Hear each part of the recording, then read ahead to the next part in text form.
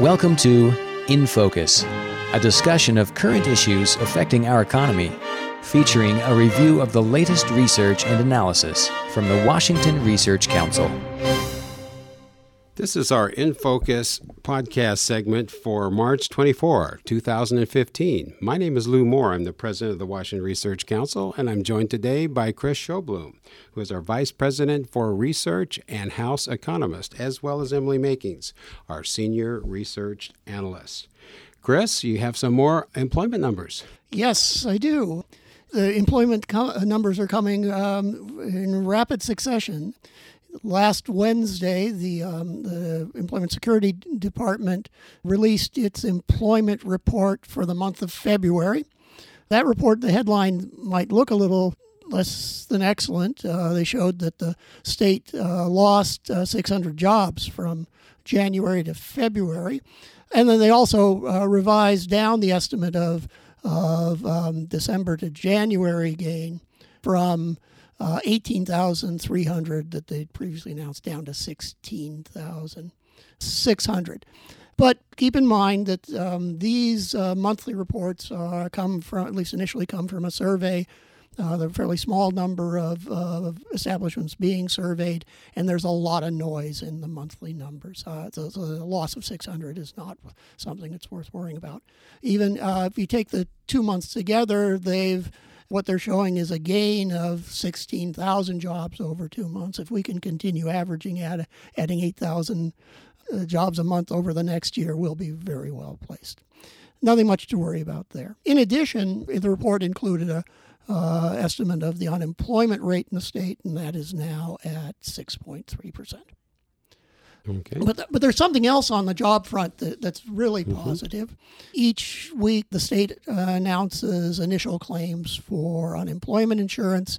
The similar national number gets a lot of press. We don't often report on the local number, but that's coming in very nicely. In initial claims for the week ended March 14th for the state was 6,486. The same week last year, the number of claims was 7,994. So it's about 1,500 below the previous year earlier, which is quite good. On a 4-week moving average, the number was 6,654. So these are good numbers.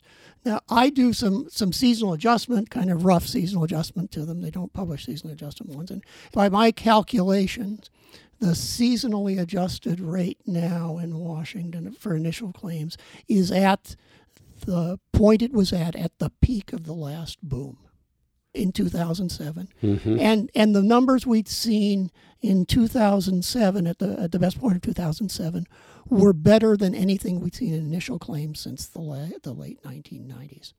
So By that measure, things are looking pretty good on the employment front here in the state.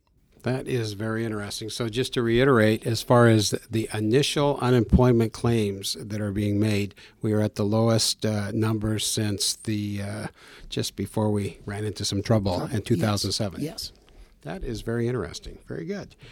Emily, if I have a franchise in Seattle and I'm a small business person, a franchisee, what is my status in life right now in terms of the minimum wage? Well, a federal judge just ruled that, he just denied an injunction that would have kept small franchisees from increasing their minimum wage at the same rate as large businesses under Seattle's new minimum wage ordinance. So the ordinance goes into effect April 1st, and the minimum wage under the ordinance will gradually increase to $15, and smaller employers have more time to get there than large employers. So under the ordinance, franchisees are classified as large employers if their franchisor has more than 500 employees nationally, even if the individual local franchise only employs a few people. So the International Franchise Association challenged this aspect of the rule of the ordinance because they call it discriminatory. But as I mentioned, a judge has denied an injunction. However, the case is still ongoing, so we'll see what happens. So local franchisees will have to pay the same amount, same as large businesses, beginning April 1st.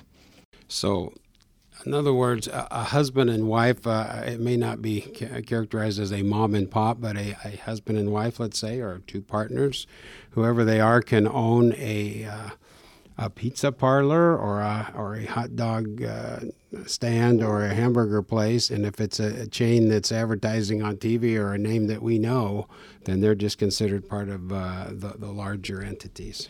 Right, and they would have to pay the same higher minimum wage at the same accelerated rate as a truly large Seattle company would. Okay, but this is an ongoing case, matter. Right? Okay. Well, we'll see what happens. So I have some news. Every year, the Washington Research Council has an annual dinner, and this year, we'd like to announce that dinner will be held on Thursday, May 28th, at the Hotel Monaco in downtown Seattle. Our guest speaker is an exciting individual by the name of Rick Evans. He's a kind of a breath of fresh air, I believe, in the world of policymaking, and in terms of taking economic science and using it practically on matters like income inequality and states being competitive in a 50-state, very competitive game board right now. He talks about tax strategies, and he's pretty funny too. So I think folks will enjoy him. So if you have any questions, if you are interested in attending this event, please contact us at researchcouncil.org. Again, that's May 28th for our annual dinner. Guest speaker, Dr. Rick Evans. My name is Lou Moore, and I'm here with Emily Makings and Chris Schobloom. Thank you very much for joining us today. In Focus is a production of the Washington Research Council, dedicated to providing timely, credible research and policy analysis supporting economic vitality and private sector job creation. Your tax-deductible investment allows our work to continue. For more information, go to researchcouncil.org.